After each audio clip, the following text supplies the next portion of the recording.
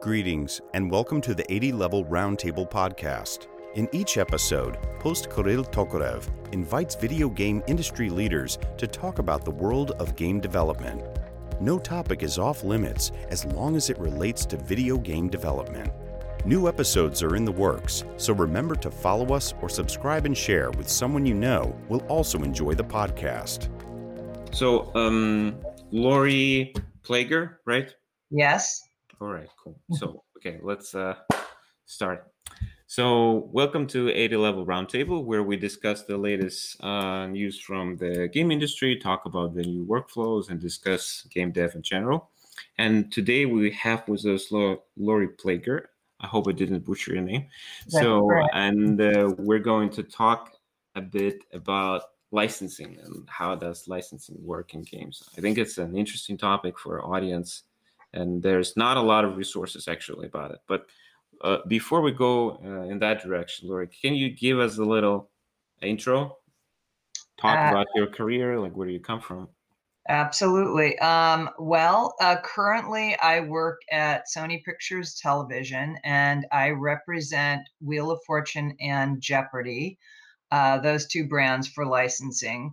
There are obviously many other intellectual properties at Sony, but those are the two that I represent. And I represent them for more than just gaming, for all sorts of categories. So in licensing, you can have people who specialize in everything from, kids to cosmetics, housewares, books, every category, apparel that you can think of.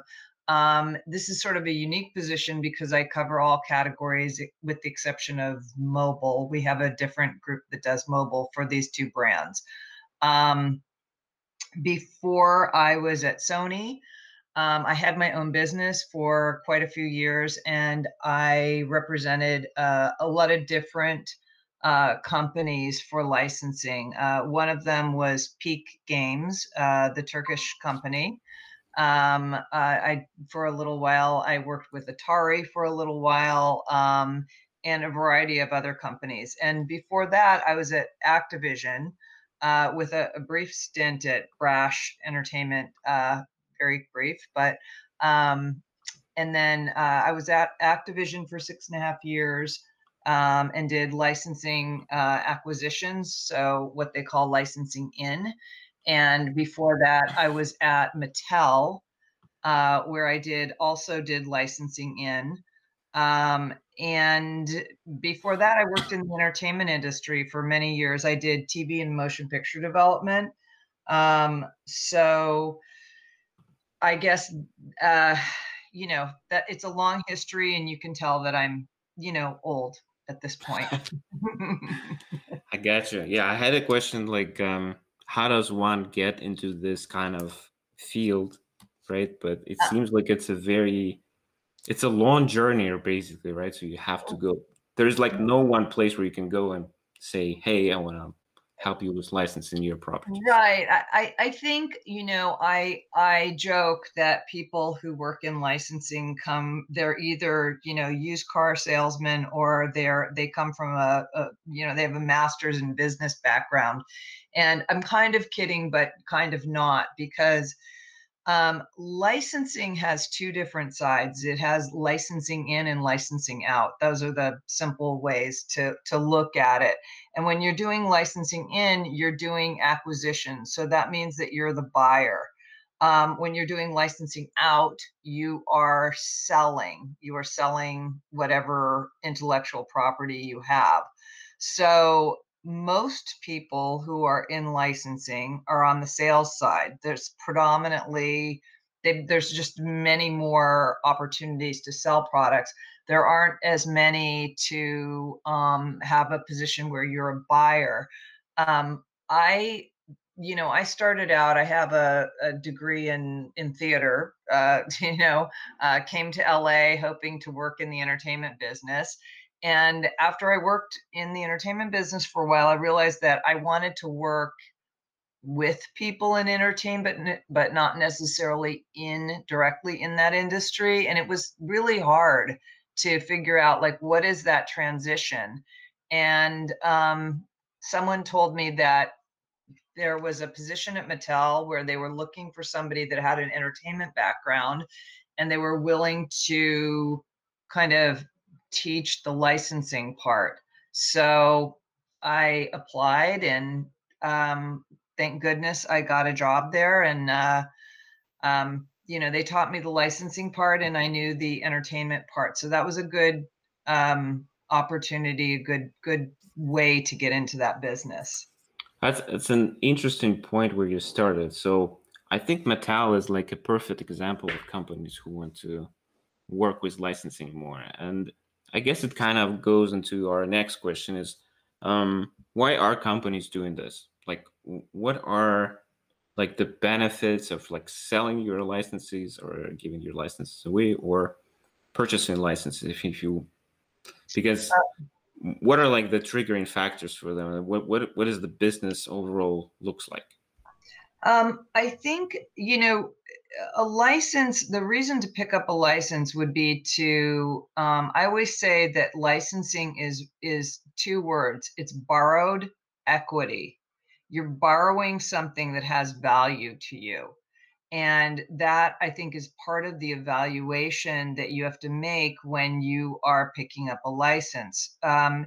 If you are choosing something that needs a lot of education for your audience, so it's a little bit niche and not a lot of people know about it, it has less financial value to you, and it should have less financial value associated with it when you pick up that property. So if you're looking to potentially acquire a license and you're saying what are some of the criteria that I have to look at in spending money on a license, what you want to know is how much value is this going to bring to me. Do I have to educate my audience about this? Because if I do, that's going to take effort, it's going to take marketing, it's going to take a lot of other things. I will tell you, when you have brands like Jeopardy or Wheel of Fortune, I have not had to educate anyone. There's zero, absolutely not a singular person has said, I've never heard of it before. So that makes my job a lot easier, which is great. It's not, those aren't licenses for everybody, but at least the education part is not in there. So I would say, some of the criteria that you're looking for is how well known is this property? Is this something that I can take and actually make it gameable? Not everything is gameable. So there are many intellectual properties out there that are huge, but you can't make a game out of them. So all of these things are factors in making that evaluation. One thing that I will say is, a lot of times, and this happened even at Activision and at Mattel, so you have some of the biggest companies in the world with the highly educated people who would ask the same question. And I'm going to say this to you or to your audience, is the question that you don't ask in a license is, how much does it cost? That's not really the question that you want to ask if you are evaluating a license. You need to know how much you have to spend. That's the critical part, because you have to be comfortable walking away when you know how much you have to spend, and then you make that offer or they tell you that's what you're looking at. Because I think a lot of times people get wrapped up in, they want it so badly that they end up trying to make it work for them, when after they all is said and done, they've made a few cents on the dollar and it's not really worth it to them. So it's a very interesting question. I think it's also very relatable to all people working in the game industry, because here it seems like licensing properties in game industry, it's like a double-edged sword. So in some examples, you can get like build very successful products, like I'd say like EA and is working with Disney, like on Star Wars titles. Right. And sometimes it can lead to like a total disaster. And coming from an industry, I've been here like for a while, and coming back to like the beginning of 90s or like 90s in general, there were a lot of games which are built on licenses. And if you go even further in the 80s, there are some truly horrible games which were built on like properties from film in particular, right? And all Right. of those games were like of poor quality, they were not really there. And I think it was that time when those industries kind of learned how to work with each other, you Right. know? Right. But it seems that this is slowly going away right now. So what's your take on it? Do you still feel that there is like a lot of headbutting and people kind of don't know what to do with the license when they get there? Or is it like more, fluent right now and people kind of understand how to make something gameable, as you put it? I think, there's definitely been a learning curve. I started at Activision in 2002, I believe, and I think it was still a little bit of the Wild West at that time. It, I remember when I got there, watching producers write their own scripts and not really having necessarily writing skills. That's not what you can't be a specialist in everything. And the fact that they could actually make a video game was astounding to me. It's definitely not a skill I have. And, writers don't necessarily have those skills either, but the producers would write their own games, and sometimes that was disastrous. Sometimes you need to get expertise from people who actually know how to write a script or tell a story, because a lot of games are story driven. So I think there's been a shift in how people put these games together and how and what they look for as far as um, criteria that makes something successful. I'm not sure if I just answered your question or I went into another No, direction. no, no, no, no. I know what you mean, right? So it's definitely a learning on both sides, but I definitely see a shift for the better, at least like in the last kind of like 10 years in general in the industry. Because Yeah, the games built on someone else's IP becoming better and more right, successful and so on. And funny enough, a lot of companies who were licensing properties before are now getting their own game studios and kind of work with it. It seems like Warner Brothers is a good example where they have hmm, their own. Um, right. Their own yeah, studios. they Yeah, have their own studios and they work on like a Lord of the Rings games and so on and so forth. So that's interesting as well. But right, let's get back a little bit and look at the situation where, let's say, we have a company who wants to license something, right? They think right, they have a perfect idea, and sometimes they have even a prototype or a vertical shift, but to make more sales or to get like to a wider audience, like a global audience, they need some kind of a property to, support it. And what would they do in this situation? So where should they go? How do they approach this question? Because there's not like a door where you can knock and say, hey, this is right. our licensing office, like, let's do business. Right, right. I think if they've identified a license, so using the ones that I have right now as an example, the best way is to, a simple way would be to go through LinkedIn and try to connect and say, this is what I have, or email somebody directly if they have that information. People who are in sales always want to make a sale. My job is to bring in money for a company, and that's what, so I like to hear from legitimate people about, um, you know, possibilities. I think that one thing to keep in mind is that, it is obviously it's competitive. So if you have a big property, you are licensing it out, you're going to look at things like, what does this company have to bring to this situation? Am I going to go with a company that's very well known or one that is less known? Why or why not?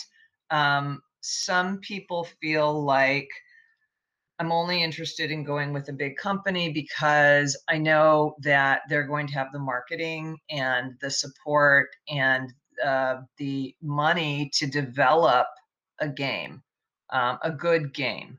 Everybody wants a good quality game, so that's important. And I think competency in the area that, if you have somebody who's only developed kids games and you've got, an action title, they're going to have to really show you that they can make a game that has that sort of competency. I think when someone is thinking about approaching someone about an IP, they have to say, given all of the other factors, why is this person going to go with me? And sometimes companies feel like, well, these other big companies, they're focused on their big IPs. I'm going to get lost somewhere in this, and maybe I will be the crown jewel of this smaller company. That is also a consideration that people have. Again, though, it has to do with, you don't want to be the crown jewel in a company where they have no money to really make a good game. That doesn't work either. So it's interesting that you say that there is basically a bunch of different factors that you can weigh when you're making this decision. It's not just like you said, it's not the price, basically. It's not right, the investment. Right, because ultimately I think what you're looking for is, you want to be able to have a good quality game, and you also want to have lots of sales. So those are the two factors that everybody wants. And because you don't want to diminish the quality of your intellectual property. So if something is out there and it's not a great game, everybody knows that you just licensed it out and maybe you made some money, but that does not help you when you're trying to make sales in other categories, because people have a bad memory of what that means. And especially in gaming, if you have an entertainment property, gaming is the closest you are going to get to people's personal involvement, other than, if you have a television show or a movie, people are sitting there, they're entranced, they're watching it, they're involved. Same thing with gaming. So this is really maybe a half step down from what they're trying to express. So you really have to be able to do that effectively. And I think, Carol, you also asked me about, what are the things that somebody might need or think about when you're approaching someone. One thing that I would say is, never assume that you know that person's property better than they do.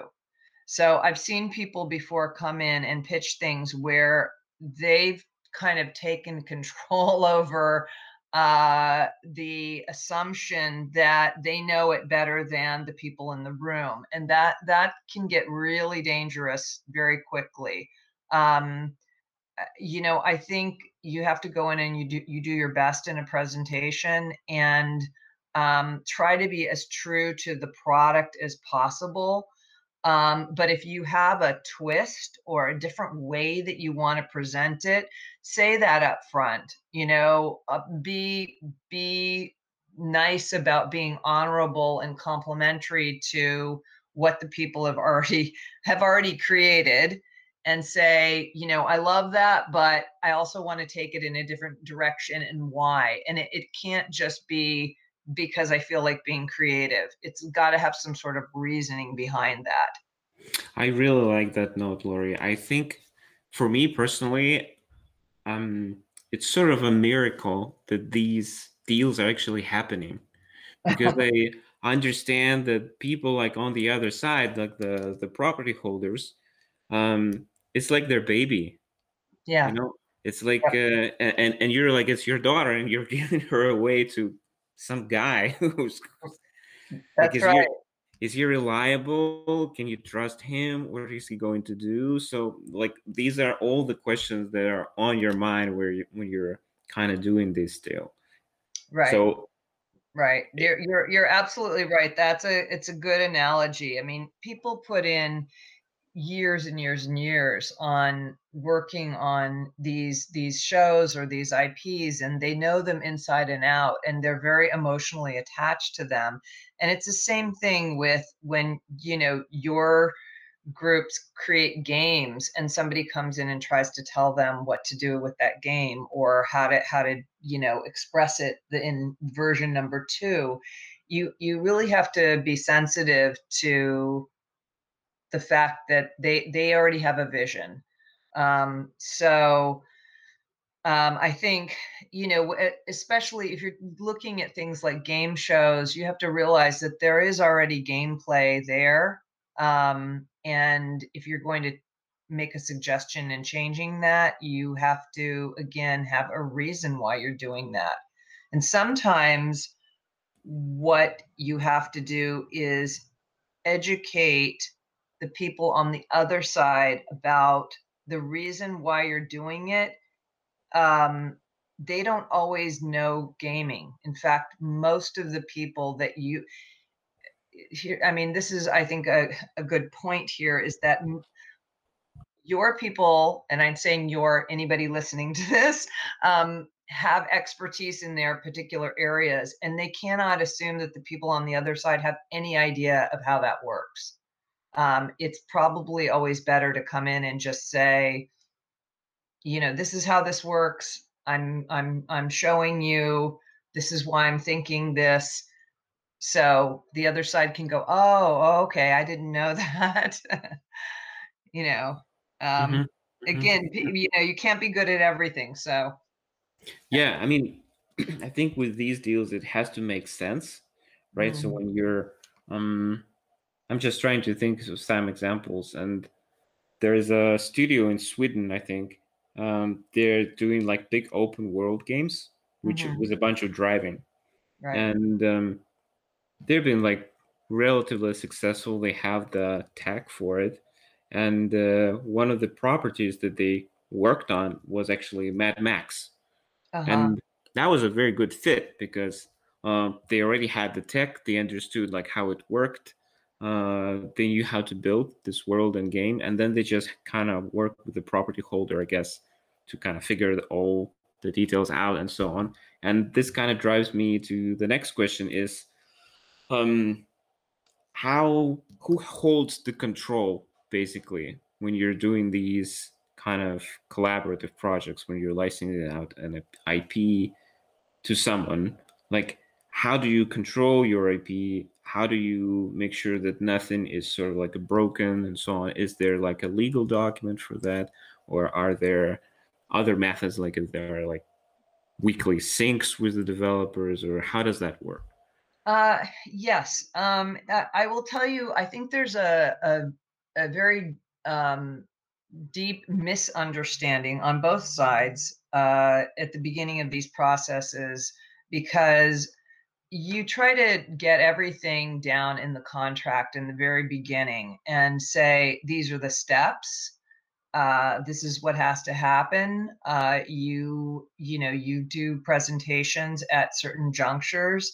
to make sure that people are signed off, and you get that sign off in writing, email. Yes, you were approved for the next step, blah, blah, blah, blah. So there are all of these markers, just like when a developer is working with a studio. It's the same thing when you're working with an IP holder.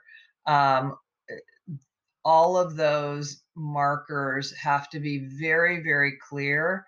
And hopefully the IP holder has an idea of how that works on the development side as well. I have seen and heard many times over where a licensor is not necessarily tech savvy, and they don't know that even though that they've said yes to something, that means that that person is able to go on, and there's certain things that cannot be changed later. And if you are dealing with somebody who's not tech savvy, it's really incumbent upon the studio, the developer, to say, I want you to understand that what you've just approved means that this and this will never be able to be changed, because I know that there are costs that go into things later, and people sometimes don't realize that there's no going back after that step. So again, I think there's got to be a lot of communication between the two when there are sign-offs. But those things, I know that you're saying, well, how do you protect each end? A lot of times people, I think, well, I'm not going to give them my baby because they're just going to take it and make all of these changes and I won't have any say in it. No, that does not happen. It really doesn't happen, because you have a legal document that has to be followed, and you set that up and you agree to that at the very beginning. So those things are not really going to happen. Nobody's really going to take it and twist it and make it something that you haven't approved, unless you are not careful in those steps. Makes sense.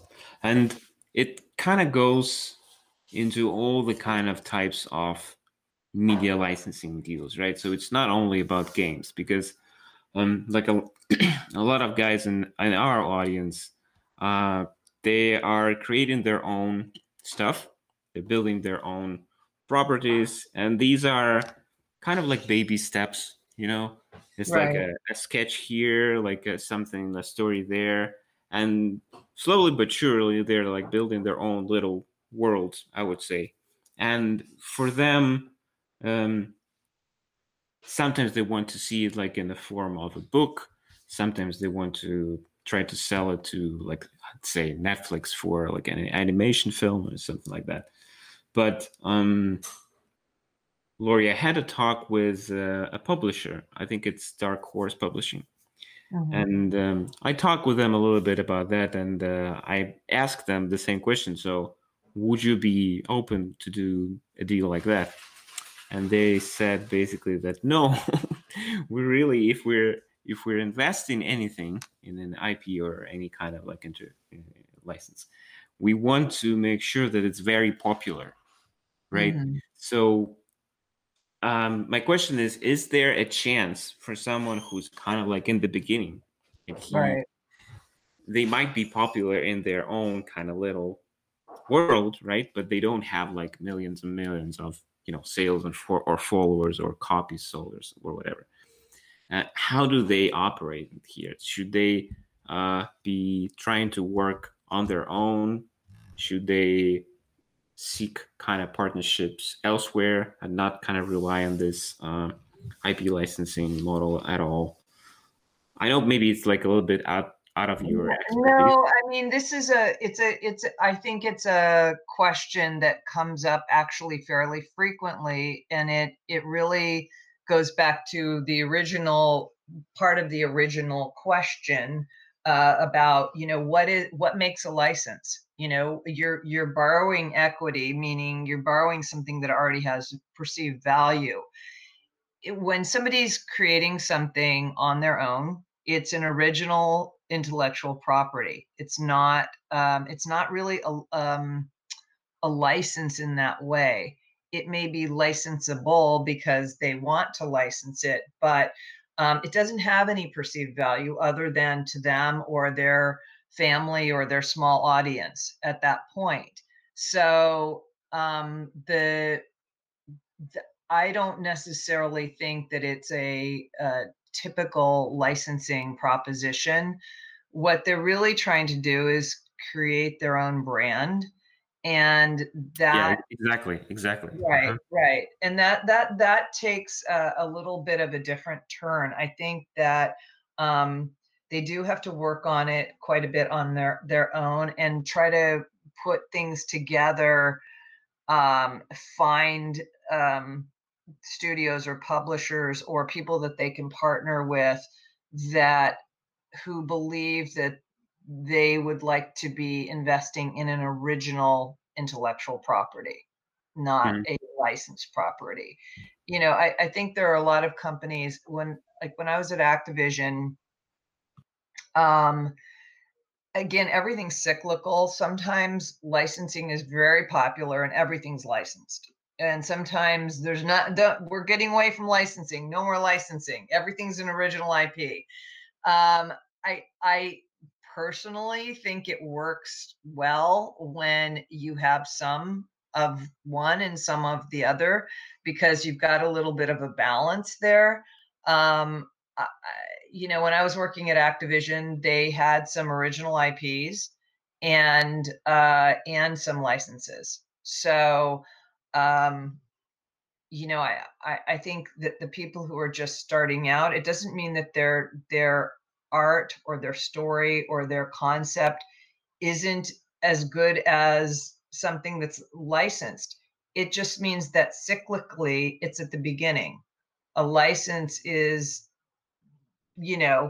on that scale of 1 to 100, it's in the 85 to 100% mark time wise, and theirs Mm. is at the very beginning of that mark. Yeah, totally. No, that makes sense. I mean, what you're saying is basically it's just too early for that when Right, you're at those stages. But right. you can still think about it. You can still plan ahead and figure out that if it becomes successful, if it becomes like whatever, you can potentially make a license and so on. And Right. I think it's still a very interesting kind of way to connect things that are usually not that easily connected.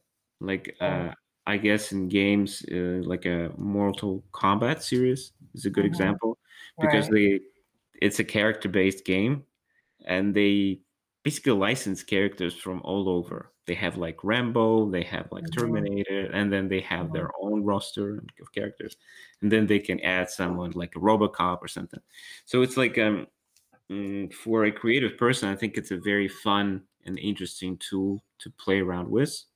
Right. It just has to make sense, okay, as you said. Like Right. so, Right. And that is another kind of licensing. What you're talking about is, I kind of jokingly call it stunt licensing because you're stunting it with, or guest star licensing. You're stunting it with little bits of popularity that attracts people's attention. So you can have something that is an original IP where you put licenses in it, or you have a level that's licensed, a mhm. level or a character or something like that. So it's another way to continue to build interest in your original IP. Yeah, totally. And I think um, a lot of bigger publishers, they have a wider library, and for them it's easier to kind of do these cross Mhm. references inside because they kind of already own all the rights. Right. But yeah, I guess right now we're living almost like in a golden age of that because you can have games like where there's like Mario and Sonic in one game, and it's like an Right. Olympic games or something, right? So it's Right. like to think about this like before it was crazy because those are like competitors and they would never work together. But I think it Right. all kind of like changes and blurs. with time. But Right. I have another question, maybe a bit controversial, so you don't have to answer if you don't. I Just mean, who I voted for? No. no, no, not that. We're not interested in that. No, that the question is like you've seen a lot of licensing deals, and they're like saw a lot of examples of them. Like, what were maybe some of the craziest, most unusual kind of things on those deals, or some of the weirdest kind of limits or questions that they had there. So do these things exist? Because I think in our kind of perception, it's they do exist. Like you can only use like Mickey Mouse in this certain way and not the Uh-huh, other. uh-huh. Yeah, You right, know? right, right. I think that well, I would say that every licensor is protective over their IP because that's all they have. That's what they're giving you their daughter, as you said. And they want to be able to present that IP in the most favorable light and something that doesn't damage it. So um, I will just say, as an example, when you do a deal with the two brands that I'm representing now, Jeopardy and Wheel of Fortune, they're very protective because those shows have been on for 37 and 38 years. And so the public has a perception of them, which is that they're family friendly, that they are, they're staples of the American community. And with Jeopardy, I think a lot of times people think, oh, I could just write my own, we call them clues and responses. Uh-huh, uh-huh. Like questions and answers. I'll just write my own, That's not really how the show works. The show is so exacting. And when you watch it, you realize that when someone gives an answer, it's either correct or it's not. And it's just a very black and white thing. So people don't write in and say, "Oh, they gave the wrong answer, and the show let it go." That doesn't happen. So in certain parts of IP, they can be very, very, very specific. That show is super protective over the clues and responses. Absolutely locked it down. There's just no wiggle room on that. So most of the time, they will write the clues and responses for the licensee, and that's part of the licensing deal that the licensee pays for. If they want 100 clues and responses, we have people that write those for them, and that's how that works most of the time. So I think that, yes, I worked at Mattel also, and there are certain rules with Barbie and other dolls and how they're presented, and just some. I don't know if there are any specific funny stories, but just questions that people ask. Uh-huh. About things. Again, those are not video game licenses, but I can tell you that at one point when I worked at Activision, and I'm not going to say which game this was, but apparently one of the artists or someone who was working on it, it was a superhero game, and they had worked in just very briefly a scene where two characters kissed.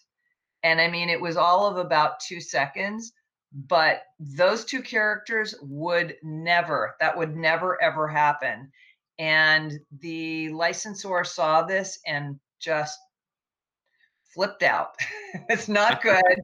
It was not good. And you can't do things like that just because you think it's either amusing or people won't notice. I'm not sure. Uh-huh. So I don't know how many of those happened, but I can tell you on the financial end, which may be one of your questions. Um, I've done deals for, and again, I'm not going to say which ones they are for $200,000, and I've done deals for $69 million. Mm-hmm. And those can be, that's when you get a lot of crazy stories because people get very anxious when the money keeps going up. Yeah, yeah, but that's the example you gave. I think it's a perfect one, right? Because um, all comes back like to the idea that you have to know the brand that Right. you're working with. You have to know whom you're dealing with, and you have to be careful. I mean, Right. you have Right. to discuss all those kind of things and listen and so on because there were so many stories with um, like LucasArts. Mhm. Like they wanted to build a modern sort of like an Uncharted kind of game based on Star Wars, and it was like it was horrible because they couldn't come up to Disney, or at that time I think it wasn't Disney even, to like George Lucas basically, and ask him whether this guy can do this thing or can this Mhm. guy do that thing, right? And they had like this whole sessions with him and tried to figure out. And whenever they got an opportunity to kind of introduce a new character into like this universe, they were Right. like super excited, and then I thought they were, it's if they were fixing the Bible or something, like, they were like, Right. Right.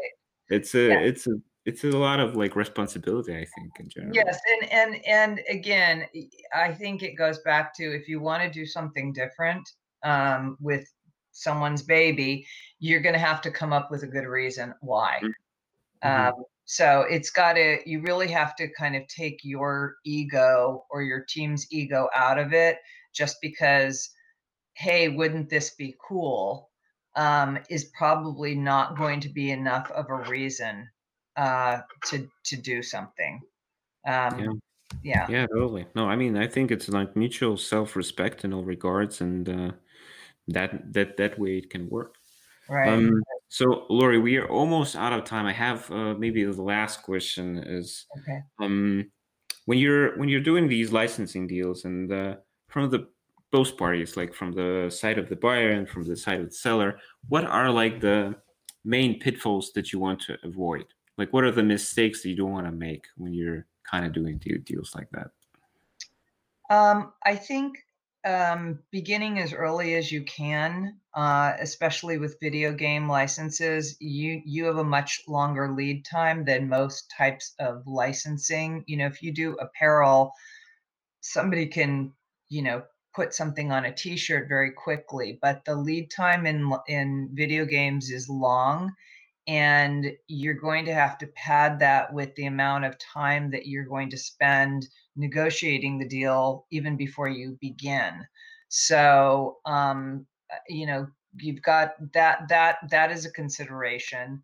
Um, I think also there are some basic tenets in every licensing deal, which is a guarantee, a royalty.